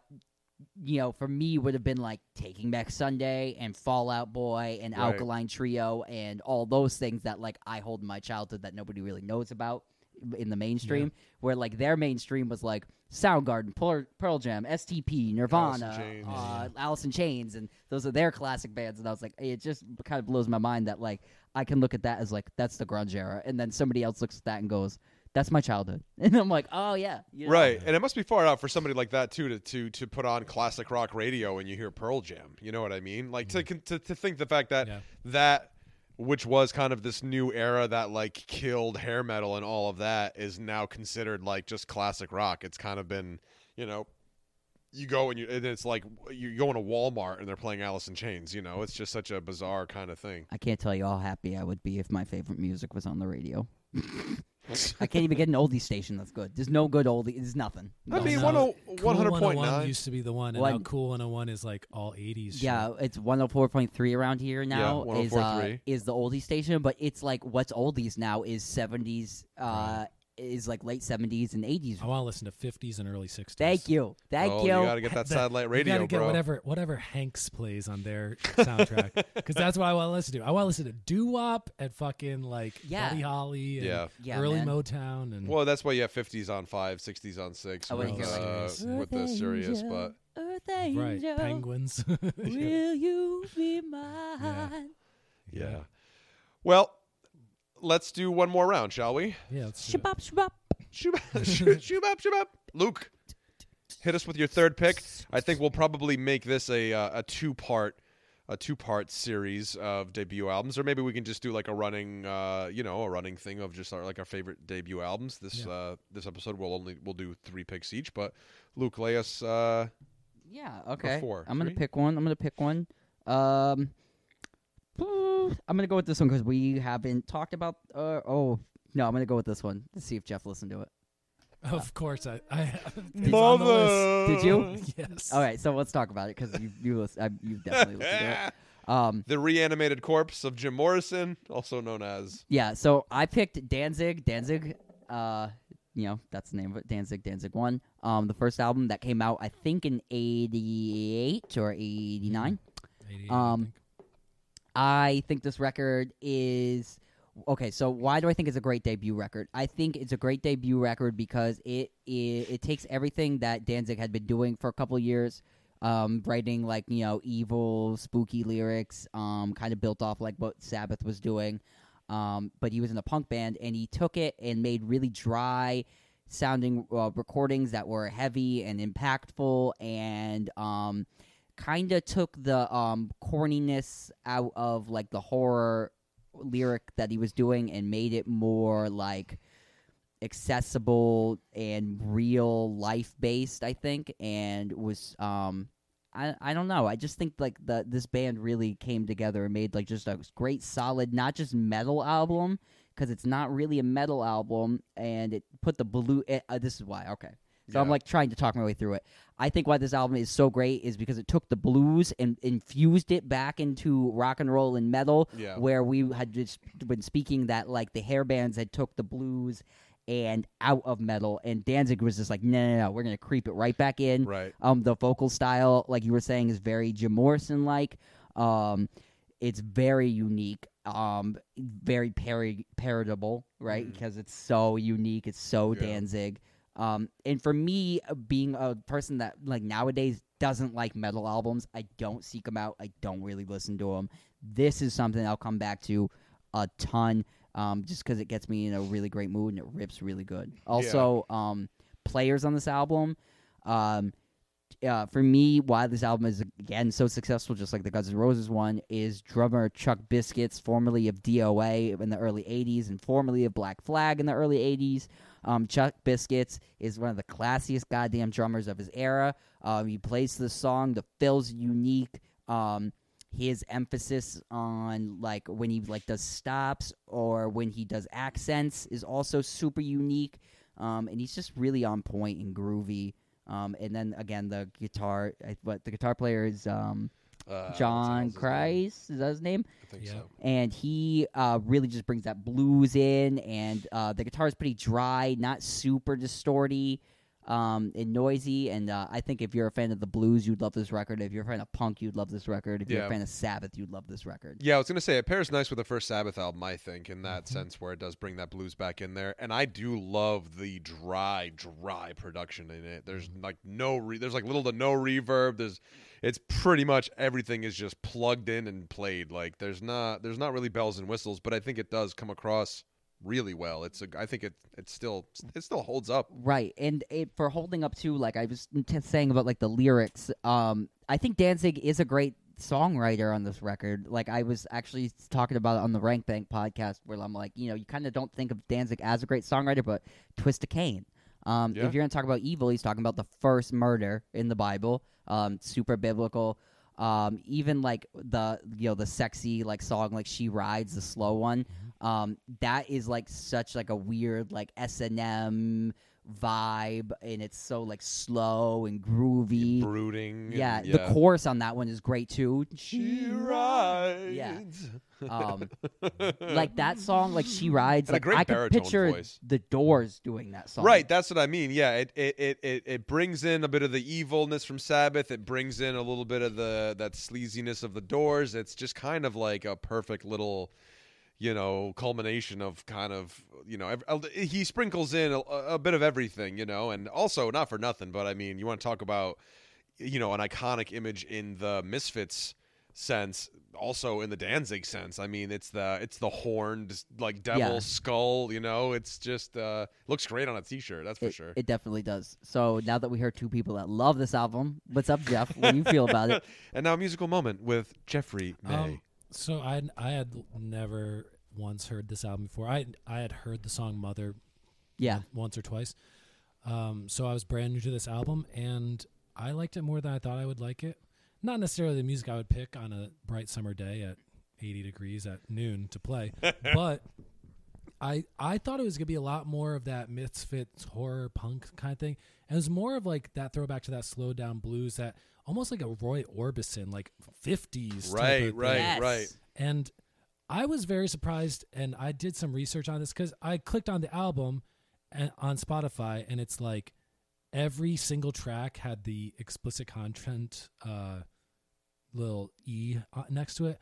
So I'm thinking, oh yeah, I guess this is like late 80s. There's probably like some cursing and some fucks and some shits and some Zero. like, there's no cursing, and this is like a failed attempt at the PMRC like of labeling music as explicit, because there's not even like the Marilyn Manson type of like over the top like blood, gore, devil. It's like it's all very allusions to things, and it's just like doom and gloom in a way, but like there's not even shit about like I will possess, like there's some stuff about like I will possess your soul maybe, but like there's no like the devil is my friend type of shit on this. Yeah, and every track is listed as explicit. I'm like, what a fucking, I would think in 2021 they would have updated it on Spotify at least, and like, because none of this is explicit content. None of it. Even like a song like Am I Demon Right. is more or less am I am I these thoughts in my head? Am Right. I everything I'm thinking? It's way more deep, and Yeah. none of these songs It's are. not shock rock. No, it's very human. Yeah. It's like It's like meditation on humanity. yes. On the darker side of humanity, for sure. Yeah, and I liked it more than I thought I'd like it, and I liked how the guitars are pretty spacious and just kind of like there, but then there's times when there's some like blistering guitar leads. It is very much like the first Black Sabbath, where it's kind of like a gentle, slowed down kind of swing blues Yeah. groove.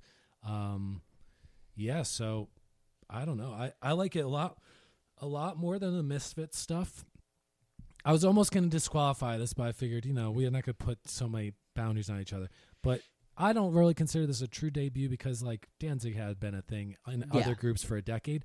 But with this sound, since it is so different than the Misfits and the Sam Hine type of stuff, Yep. it is its own kind of debut thing. So I was also for this record too. I think a lot of bands in the '90s took their sound from this record, especially like drum sounds. You know what I mean? Like your Alice in Chains later, like Right. even just like the like the song like Dirt, like that is all derivative from I feel like this Danzig album, this style. Yeah. And you said this was 80 or 81? 88. 88. Oh, 88. Oh, Yeah, Jesus. I'm sorry. great Way off. Rick Rubin production as well. I love how dry it is. I think it That's taking what the I room figured out of was. it. Yeah. Yeah, that's the thing I like the most about the album. Yeah, and I can't find any really other albums that sound like this album. Yeah. I mean, Lucifuge, the second album that would come after this, has a similar vibe, Yeah. but it's kind of not. It's just this It's is its still not own there. thing. Yeah, it's really kind of unique into itself. Yeah. Yeah, so I wouldn't say I loved it, but I did like it, and I would listen to it again because I thought it was gonna be a lot more darker and weirder, and it's pretty. I don't know. It's like It's more. it's pretty palatable. Yeah, like the darkness of it is only in imagery alone, and then like real, like thoughtful and like passionate, like like you said, like humanistic things are just run through that filter of like of darkness. To you know what I mean, and then comes out in all kinds of different flavors. But like the cover is probably the spookiest Right. thing about it. But it definitely reminded me of that like 50s early rock ballads, Roy Orbison stuff mixed with the Black Sabbath Yeah, doomy, great like gloomy, crooner like heavy singing. metal, I guess, but it's its own kind of thing. Yeah, it's like heavy metal, but it's not at the same time, Yeah. and it's also like you said, got like really cool like Roy Orbison croony vocals over the top of it, Jim Morrison-y at Yeah. times. Get some sunlight, Glenn Danzig. Yeah, get some sunlight. Get some vitamin D. No Yeah. vitamin D for the Vitamin ghouls. C. And get also, something. like, I just want to put like stuff like this in here a lot of the time too, because like again, like Danzig has become like a parody of himself and is very memeable and all these things. And but at the same time, as all those things are true, I love to laugh at them just like everybody else does. At the same token, there is great music in there that might just be getting overlooked by someone being like, I know what that's Yeah. about, when you might really not know what it's about. Right. I will also go first 4 Danzig records, solo records are all really good. Anything after that, I don't hold anything to. But Yeah. Do we have favorite tracks? off of I this- like She Rides. That was my favorite on dude. this. She Rides is my favorite. The drums on the creeping Yeah. in, dum dum dum ka, Yeah. dum dum. Great music video too for that one. Great. Probably some of the best '80s butt on video. Oh yeah. Yeah. You had the VHS cassette. Remember? Yeah, I have it because all these songs were banned from MTV, and they made 4 or 5 music videos for it that you couldn't watch them on MTV, so they sold them on home video. Great. Such a fucking like stupid thing. It was like since there's no cursing, there's no real explicit content. Putting those labels on this album just helped this album sell more. Like it's so fucking stupid. Right. That's Right. exactly right. what it did. They like shot themselves in the Congratulations, you foot. played yourself. Yeah, And then for sure. the song "Mother." That's what what Yeah. that song is about. It's about like tell your children not to hold my hand because they won't know what I'm really saying anyway. You know what I mean? What I mean and what I say. So, Yeah, I'm a Soul on Fire kind of guy. Soul on Yeah. Fire. Am I I love Demon is so good Am too. I Demon? Yeah. The drum fill on that, he does like Yeah. the flams on the snare. Oh, Yeah. love it. Yeah, I love that sort of blues to all over this album. Jeffrey, any standout tracks for you? Yeah, I mean, aside from Mother. She rides. She Rides. Oh, She Rides. She Rides. Yeah, That was Jeff's. Oh, okay, gotcha. Right on. Well, moving things forward to, I think, what you could maybe consider another sort of kind of a dark place in the sense of, you know, the humanity and reality and sort of this kind of, you know, this reflection of like the times and what's happening. Not, I mean, Danzig was kind of, yeah, I guess maybe not, but I'm going to go with Nas Illmatic. This album for me is very, very, very much like, you know, dark in the sense that, you know, it's a kind of a snapshot of what was happening in Queensbridge in 1994. You know what I mean? I mean, unfortunately at the time, you know, crack is being pumped into the ghettos of the world, and you know, really just doing a number on these populations in the projects and stuff. And I mean, from what I understand, Nas was fortunate in the way that, you know, he lived in a family that was fortunately, you know, kind of well provided for. His father was a jazz musician, a trumpet player. Olu Dara. Yeah, and his mother was kind of an academic. And, you know, so when you hear the lyrical content of Nas, you can definitely hear that, like, he's been, you know, he's smart, man. He's crazy smart. You know, his vocabulary is great. His flow is cool in the way that it's not that kind of early hip hop. It's much more poetic, and there's more free form to the way that he rhymes the words and everything. And there's actually a great, I realized, I found it last night. There's a great Nas documentary on Netflix about the making of the album Illmatic. And for me, I'm totally a beats guy. And I mean, the stuff that DJ Premier brings into this, I mean, you listen to, you know, New York State of Mind, and it's so haunting, and it's so just like, whoa, man. Like, there's just moments with these beats where they make you feel kind of uncomfortable in a way, you know, and it is completely this sort of this narrative, this story that Nas is giving you about what life was really like in Queensbridge in like the early 1990s. You know, it's so, yeah, it's so incredible. It's both a snapshot of the times and like a good kind of like historical marker of what was happening.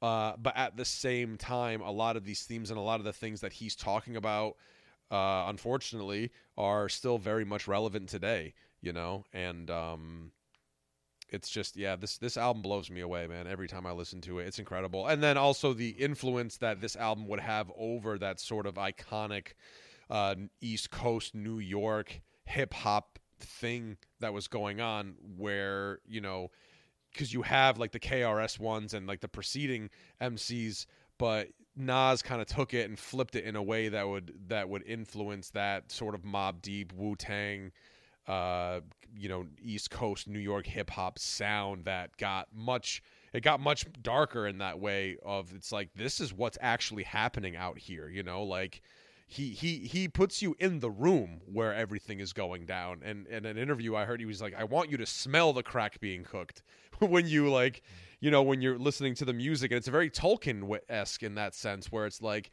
if you read Tolkien, you can almost taste the food that the hobbits eat, in the same way that, like, Nas... The first What Hobbit what Nas a crossover.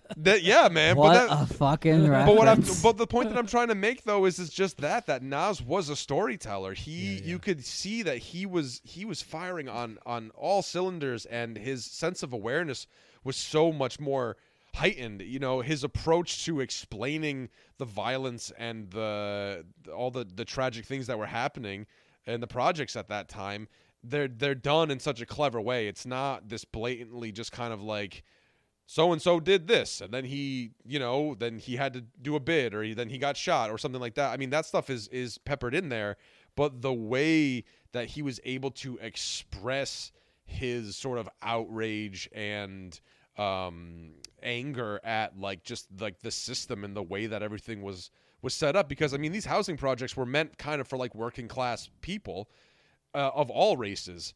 But unfortunately, at the times when all that stuff who was the president at the time that signed off on all the housing projects? Was that Hoover? It would have been. No. Oh, back in the day. Back. I'm talking like 40s, Hoover? 50s when it all kind of started happening. But then, I was what's it? 20s. Dr. Cornell West. There's a great interview with him where he talks about it, and he's like, well, what happens is that you have these mixed race kind of housing projects, but then you get the white flight, and then when the white people leave, unfortunately at the times, it meant that the funding got taken out, and really everything just kind of went to shit, unfortunately, and yeah, so it really is a lot of that sort of social commentary. I mean, there's so many layers to it, Yeah, so like this album, like what you're saying is like, yes, you had like KRS-One before that, who was like pumping out like social commentary. You also had like Tribe Called Quest, like doing kind of that kind of vibe. But what you're really trying to bring home in this is like why this was such a like influential debut is because it took the grittiness, like the beats were super gritty, right? Yep. Super to the point, super to the punch. Taking a lot of the fun hooks out, so you're not getting like a fun hooked chorus or whatever. And if there is a chorus, it's probably more of like a downer kind of thing. Well, right, like the song Right. "Life's a Bitch." That's AZ. Like "Life's a bitch" and then you die. Like it's so much darker. Right, and so it hits for that reasons. And like the Premier beats are obviously way more like tougher, like the bass drum and the snare, and it's relentless and da-dum, da-dum, da-dum, da-dum, Right. da-dum kind of thing. Like again. I don't dislike this album. It's just not my favorite kind of rapping. It's a, you know what I mean? It's a bit. I'm more of like a let's get positive Yeah. kind of Yeah. guy. But doesn't mean I don't like this at all. But it definitely is a different flavor than I like. But at the same time, like you were saying, for all the reasons, it is influential for that. Yeah. Yeah. And also like it's just, And he changed the flow. Like that was the thing. yes, he changed 'Cause the flow for 'cause being before it was more, more, more yeah. dense and more real. And more. And he was like, you know what I mean? He brought this sort of kind of like this jazz sort of approach, was like more- rhythmically how he Right. would hit his marks It was Yeah. more with like his the beat- rhymes were it was much more different. Like the beat poetry. Right, and that's what it really was. It was much more like that, like spoken poetry, like poetic kind of rhymes, rather than just kind of like I rap on the downbeat and then I said this and Yeah, then so this happened and then It's kind of like your King Curtis to your Charlie Parker. One's one way, one's the other. You know what I mean? And then that kind of make Yeah. Yeah. I love it. I've loved this album for 20 years now. And so I think Premier has the best beat on this album, which is New York State of Mind. yeah. And really, if we're talking about like that first 15 years of hip hop music, I think that's the best song beat. Those hits on the piano, boom, boom, doom, doom, Right. doom, doom. And you got the dank, dank, dank, dank, the syncopated thing. You have the Kool and the Gang drum sample. But Premier does like maybe 2 songs this album. You also have Q-Tip who does a song. You have Pete Rock who does a song. You have Large Professor who does like 4 or 5 songs. You have LES who does a song or 2. This album, I think it was recorded when Nas was 18 and 19. Yeah. And then it was finished and like they didn't release it for over a year for whatever reason. I think maybe it was just a young kid and like the game in hip hop then like they had no reason for him to break out Yeah. until like probably the tape got passed around and they realized like, oh no, this kid is like, he's going to be the New York version of Tupac, because Tupac had been out. I think by the time this album came out, Tupac had at least put out 2 albums. Yeah. And it was the same kind of thing, very social commentary, very much in touch with the roots of like his parents being activists and all that kind of stuff. I love Nas's point of view, which, like you said, he was in the middle of a lot of the stuff, but he was removed because like his parents were a little bit more in the middle class, more of the educated type of thing, but he was hanging out with people who were mixed up in all the crime and all of the street life. Right. So in that way, this Nas sound was the precursor to my favorite hip hop artist of our generation, who's Kendrick Lamar. Same kind of thing. Right. Who's Right. like Right. talking about adopting the viewpoint of people who were in the middle of that stuff, but still having the being a little bit removed personally from most of the things. The Nas flow is just like impeccable. For me, like I listen to this album a lot, but there's times where I don't listen to it because in a way Nas's voice, like his flow, and it's just so buttery and it's so that sometimes it kind of like lulls me to sleep a little bit because it's almost too flawless. Well, and his voice is so soft. Right. It's not aggressive. He doesn't there's do no the bite pops. to it. He really has one voice. Yeah. He never has these different personas like kind of like Notorious B.I.G. would like get more gruff and aggressive, or like Kinda Kanye like West gets a little yelly, or Jay-Z Q-Tip gets a little. seems to be on Right. that same like Q-Tip Right. never really changes his flow. He's Q-Tip every day, every track. Yeah. Yeah, like just the tone is the same on everything. Yeah. But this, I mean, like the raps are flawless. The beats are incredible, like sampling a lot of that instrumental funk and soul from the early 70s. Yeah, it's just like Nas has never topped this album, which is one of the kind of like sad things about this album is it's set such a high bar that it's almost like how can you kind of compete with that the rest of the year? You You're have your chasing whole that. life to write the first Right, one. right. Yeah, I mean, It Was Written's a good album. I Am is a good album. They're- Stillmatic has like the Ether. That was Yeah, like I the mean, like, Jay-Z feud. Nas is Nas, and song by song, he's always great. Yeah. But like as a collection of songs, Yeah, like as Nothing a is- like if we were looking yeah. at it in the classic rock kind of can like the Right. Dark Side of the Moon, like Right. like Nas's Illmatic holds that like Yeah. bam, it's like it's an album. And the album itself too, it's like just under 40 minutes long. yeah, So it's a good, like, if you're trying to get into hip hop music and you want to kind of like try to get into the classics and stuff, I definitely feel like this is a kind of Blue of sorts in the way that it's like if you're looking for an entry level hip hop album for like that time and place early 90s hip hop New York sound, this is Yeah. absolutely a snapshot of it in its like perfect sort of form, you know. Well, This Mobb Deep. and in reality, like this album is so good. Hip hop music is here to stay. Like it is the predominant radio format, whatever of definitely the last decade. It's like now hip hop music is fully the American music sound. Like it'll be 2075 and they'll make a list of the top 10 hip hop albums. This will always be on it. Right. This is Or like- this is this is 36 straight- Chambers. This is Well, that's This is way, but this, well, right, this right. is But I mean, beyond- in the sense yeah. of like Yeah. solidifying its place on like a greatest hip hop record of all time. This is like list. you could poll 500 music journalists across all publications, and everybody would have this on their list for sure. do you Yeah. all do you, so like just for like hip hop heads here, do you think like 36 Chambers is like a lesser album than this album? Do you think in regards of like the artwork on the whole, do you think like 36 Chambers, I know it's very different, but it's at the same time New York like 2 years later, 3 years later, do you think I mean, if like where do they stand? Do you think like Nas's Illmatic is like way ahead of the curve and deserves like a more like prominent place in like an album ranking, or do you think 36 is like kind of take it or leave it?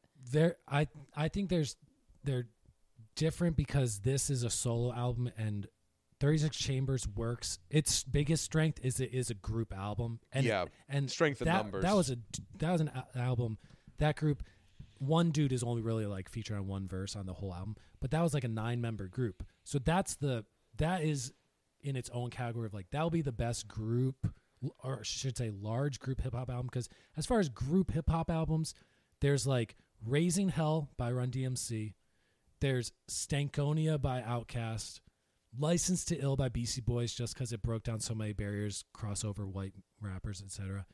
And Straight Outta Compton, NWA, like and 36 Chambers, like that is group hip hop albums. And group hip hop was like that was like a 15-year period. I don't think there's ever gonna be another hip hop group. Yeah, Like I just don't think it's possible anymore. even you just saying like that is just like another mind opener to me Yeah. to be like, oh, those were groups. Yeah, it's like compared to 1983 till compared to the 2000 solo and then- act, which is now Yeah. what we have, Yeah. or like and even like in the late 90s, you had like you had like the posse, right. which now it's not even really like No. a posse anymore. Like No. that's Yeah. not even a thing. for me, even though that you could look at a 36 Chambers and an Illmatic and you can kind of lump them in together in the sense of like the East Coast hip hop and all that stuff. The thing that I love about New York is the fact that like it really comes down to like the boroughs. Every borough has its own kind of a sound. Like the Brooklyn thing is a little bit different than this. Like the Biggie thing, the Biggie Brooklyn thing is a little bit different than the Wu-Tang Staten Island thing, which is a little bit different than the Nas, Queens thing, which is a little different than the, so there's so many contributing factors. But for sure, I see they're on in my mind they're equals. In my mind, like the three great like, or maybe the four, but the three great New York hip hop sound of like 1994 era hip hop thing. It's Mobb Deep, The Infamous, it's Nas, Illmatic, and it's Wu-Tang Clan, 36 Chambers. I mean, okay, put Ready to Die on that. Well, no, that's why I said 3-4, because Ready to Die, I'll put Ready to Die up there as well. But yeah, that for me. But And even to what you said too, man, by being one person versus being like 9 people, that you're getting one, like pretty much one person's great artistic vision, which is a more rounded, you know what I mean? Yeah. The personal statement. And then you have the rap group, which is really people building it into something and like creating like a image of themselves together that's greater. You know what I mean? yeah, I think Nas gives it to you on this really brilliant sort of silver platter, whereas Wu-Tang is much more like aggressive, less hook heavy, a lot of incorporating of a lot of like, because I mean, you're talking in terms of production and beats and stuff, you're talking RZA versus Premier.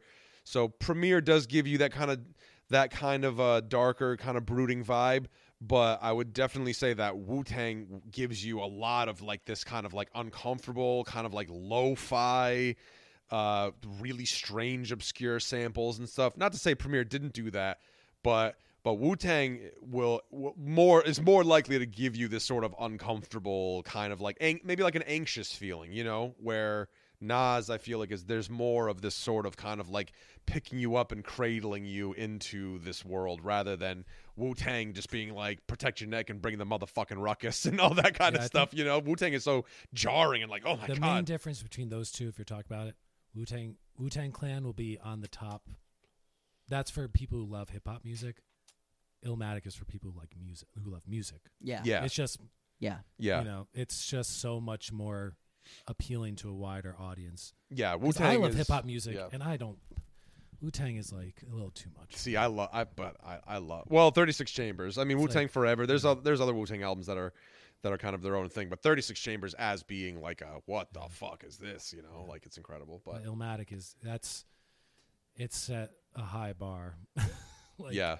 high. Oh high yeah, bar, for high sure, bar. for sure. Yeah. So there you go, Nas, Illmatic Right for on. my third and final pick of the episode. So, covers rolling into the station here. Oh, we have one more. Yeah, my last pick today is it's an album that I did not even hear about until my mid-20s, and it's the first album by Big Star. It's called audaciously. It's entitled Number One Record. I believe it's from 1972. Big Star was a Memphis-based band, and they made 3 albums. They made this one album with this lineup with the two lead singers, Alex Chilton, who had some success. He had a song. He was in a group called the Box Tops. They had a song called The Letter, which is a one-hit wonder type of song that a lot of people know. It's like this bluesy, like baritone vocals. He sounds like this grizzled old man. He was 15 years old when he recorded that. Blue-Eyed Soul. Yeah. And then in his early 20s, he formed Big Star with Chris Bell, Andy Hummel. Chris Bell is the other lead singer and guitar player. Andy Hummel was the bass player, and the drummer, Jody Stevens. Jody Stevens. I knew it was Jody. I couldn't think of the last name. One of my favorite drummers. And this band is like a power pop sound. For me, it's kind of an Americanized continuation of a Beatles type of sound, and it's on the short list of albums where it's like it didn't sell well because of distribution problems and record label problems, and like they recorded at Ardent Studios, which is a studio in Memphis that was like linked to Stax Records, but Stax Records at the time was all black soul music. So like trying to even sell this album made no sense, and like Yeah, it didn't see sell our episode anything. on Stax, and we go Right. through the management of why this album did Yeah. fail. We talk about it too in Yeah. there, but Yeah. yeah. So this is like one of those albums, just like the Velvet Underground and Nico album, where it's like it sold 20,000 copies maybe, but it's like one of those things of like everyone who did buy this album loved it and then made a band type of thing. Absolutely. How Um, did you get first turned on to this record, seeing that it is a lost classic and you Yeah. have to dig it out to find it? So I moved to Memphis for a short bit in my mid-20s, and when I moved there or was about to move there, I just looked up like Memphis music, and of course it gave me all the Stax Records artists. But I looked up like then I did another search of like Memphis bands, and it was like the number one band from Memphis. And I'm like, I've never heard this band, and then I looked up the articles, and it's all these things about like this album is incredible, but nobody heard it. It was only sold in like 10 stores in all of America type of thing because of its production distribution deal. And it's an incredible album. I love the two lead singers, how they each take different songs, and then there's some like co-lead singings, very early Beatles style. It's just hook. Famously, one of their songs, In the Streets, was then covered by Cheap Trick, and it was the theme song of That 70s Show. And so that's a big star song. And yeah, it's just a great album opener that starts with this just like downward chromatic guitar line. Oh my God, the album opener feel is Right. one of the great. I mean, just Yeah. the melody of that whole song. I love the harmony, or like the harmony effect vocals in the Yeah. background. One of the main characteristics of this record is the harmony and background singing that create these like beautiful I don't even know how to describe it, but like ethereal voices yeah. just hanging on the top end of the whole record, with beautiful like Yeah. kind of things that like go over like the Mellotron line. There's also a ton of Mellotron in this record that go over like the lines. So you got like great like Beatle-esque singing that's all over this record. Like you said, harmony. Like you said, like hooks. Like the chorus of Feel is so good. Yeah. Great chewy guitar sounds. Yeah. And this is the only album with this lineup because Chris Bell, the other main songwriter and singer, was so frustrated by the fact that this didn't sell that he was just like, I gotta leave this band. This is like fucking killed me that like we put our heart and soul into this. Chris Bell was working as an assistant engineer at Ardent Studio, and they would record this at like 3 a.m. bit by bit over like a 6-month period on their own dime and like using time. He would like work for studio time type of thing. And it's a great album. It's like a loose feel. It's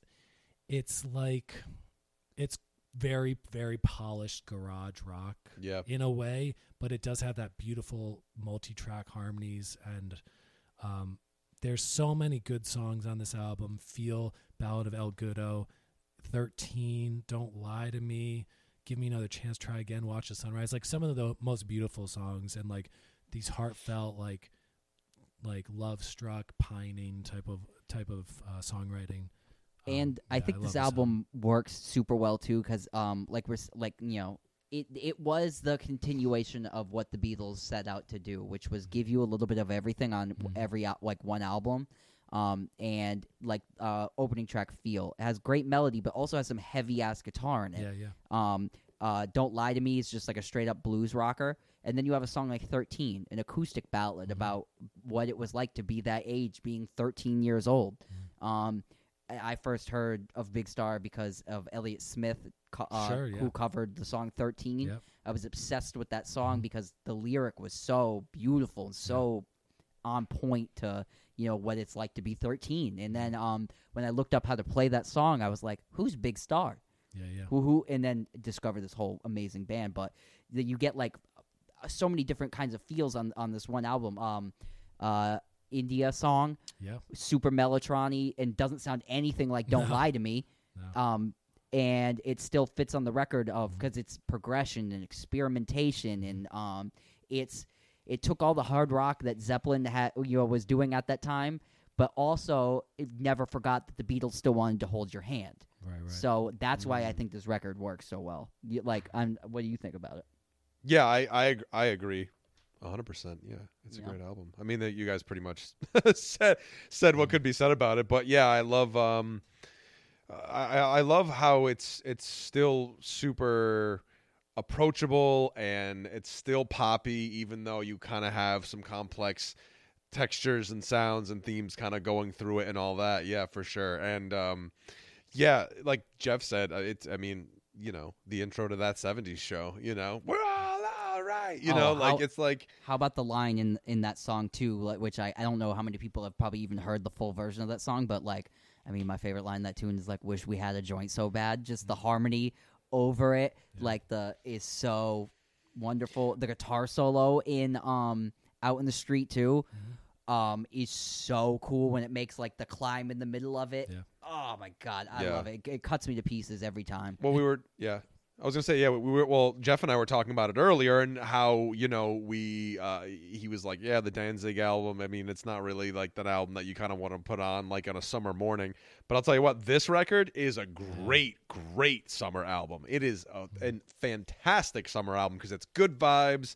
It's good, you know. It's just everything about it to me is just screams like, this is great music for a summer barbecue for your guests to be like, dude, who is this? It's like happy heartbreak music. It's like the definition of power pop. See, music. this is my like late at night music. This is like I love this record like late at night and when like you on a hot summer night. I love it. Yeah. This is one of anytime I make my list of the 10 favorite albums, honestly, this is probably on my list because it's just so good to listen to. I like it too because it starts off like the song Feel and it starts off really positive, and then as the record plays on for me, it becomes like it just sloops into this fucking like downer area that you get into, and by the time you get to the last song, it kind of is like it works Crawls back up. backwards, Yeah. and it starts heavy and then like blows everything out by the end, and it gives you everything you've had till they have nothing left. Yeah. And that's why I like this album too, because usually that's always the opposite. Usually, you know, starts off like and then builds stronger as it goes on in people's minds as like a linear story, where this one goes, we're great. Yeah. Yeah, because the last 3 songs, Try Again is this very low-key ballad. Watch the Sunrise is like very much like the All Things Must Pass, George Harrison type of vibe. And that ends on an instrumental, ST-100/6, which is just basically a minute and a half of like strummed acoustic and like oohs and ahs. I just always think of the Beatles when I think of this album because Chris Bell is more of that like hard edge early John Lennon type of sound, and then Alex Chilton is more of that like higher singing but like on the verge of his voice cracking type of Paul McCartney type of style. It's really I love the next 2 Big Star albums as well, but it's just such a shame that like this had such bad there's no success in this album, and it kind of destroyed the band as what it was, and then they became a kind of disjointed 3-piece band, and like sounds much stranger and more like the mental illness kind of stuff kind of comes out more on the next 2 albums.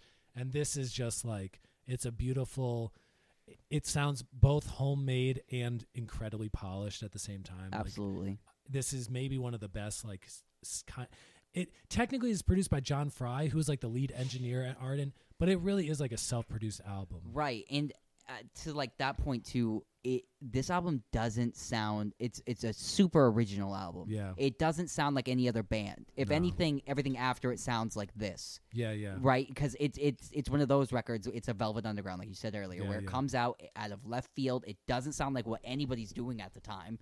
Even to like the contemporaries of like the Raspberries later. Right. Yeah, it doesn't even sound like the Raspberries. Or cheap. It's kind of like the Beatles, and then it's the bridge between the Beatles and like the Cheap Trick, Badfinger type of. Yeah, oh yeah, I guess it is Badfingery, but it's better than Badfinger. Yeah, They were I think they were better singers and songwriters. Yeah. But you know. Yeah. Standout. Anybody? I mean, there's Standouts. really only one track I even sometimes skip, and that's India Song, because like it's the only one that's super different. But my favorite song on this is like the epic. It's the Ballad of El Goodo, which is like basically like that's what Weezer tried to do the rest of their career kind of thing. Yeah. Yeah, Just I'm more a pop feel pop. guy. Me I know too. it's kind of not to seem like it's a cop out, but like it's just that as an opening track. Yeah. Not only that, but Jeff and I were talking about it earlier. I listened to Feel and I'm just like, oh yeah, this is how Luke writes songs. You know what I mean? It has like I can hear like how when you will be like, hey man, I did this little like 45-second thing that I sent you. You know, it's like for me, I've heard this album before, but for some reason when I listened to it this go around, it clicked for me, and I was like, oh. Yes, it's Big Star. That's fucking. I mean, obviously, you have different elements that you throw in there. No, There's- but when I write but- stuff, it's usually a chewy guitar. It's all that. It's the sort of chromaticism, like but sad, still- chromatic kind it's of still like in the seventh chord 1/4 thing. Yeah, it's still kind of the 1/4/5 rock stuff, but with chromaticism and major seventh chords. And stuff Yeah, like that. right. And I just love that sort of kind of like happy, sort of melancholic kind of So mixture. it's a little You know, it's a little off kilter and strange, but you always it It always- progresses. it you always kn- ends when feel- yeah, where you know it's gonna go. Yeah, it ends where Yeah. like you want it to go somewhere, and it always ends where your Goes- brain, where right. the most satisfying thing Right, for your right. brain is. yeah. So it's still pop. You know, it's still Yeah. pop in that sense. And like you said, like Feels probably like my favorite full group song on here, but my favorite song on this record, hands down, is 13. 13, yeah. Yeah. I love the idea of the song.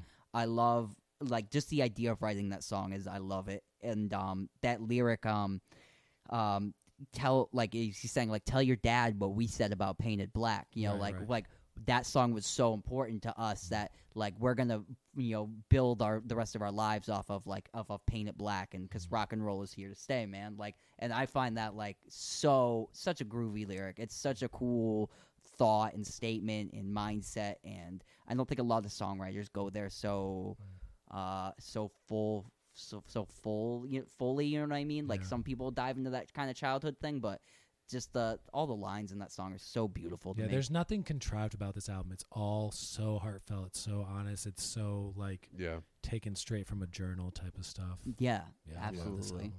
So there you have it. There is part one of what will eventually become Yeah. maybe 2, 3, 4 part series. Yeah, I we don't should know. hit We'll this like see. every couple months. Yeah, just it's more some of the debut fun because albums. there are still so many, so many. I mean, do we want to throw out honorable mentions or we want to Nah, save it? Save it. Save We'll it. save it. Okay. Save Red Hot Chili Peppers first off.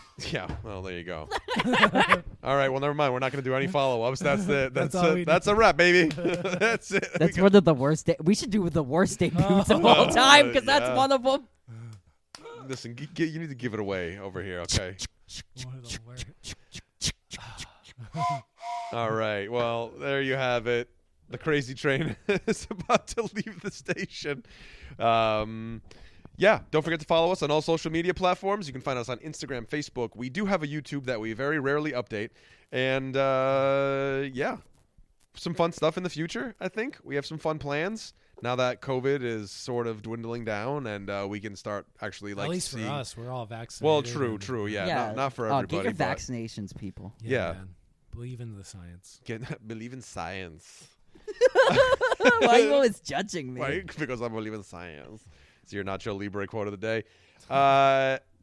So, yeah, check all these albums out. They're all really, really good. I know we kind of gave you sort of a nice mix of stuff, but, I think every album that we chose thus far has been a pretty good Well, debut pick. That's just like your opinion, man. What a great way to close it. I've been Mike. Luke's been Luke's. Jeff's been Jeff. Peace. As always, get in the garage. Can we get a little... All right, there we go. See you next time, guys. Bye-bye.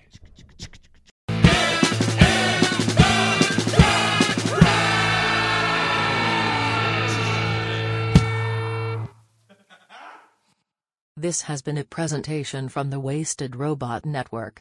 For more information and links to other shows, please visit www.wastedrobotrecords.com/podcasts.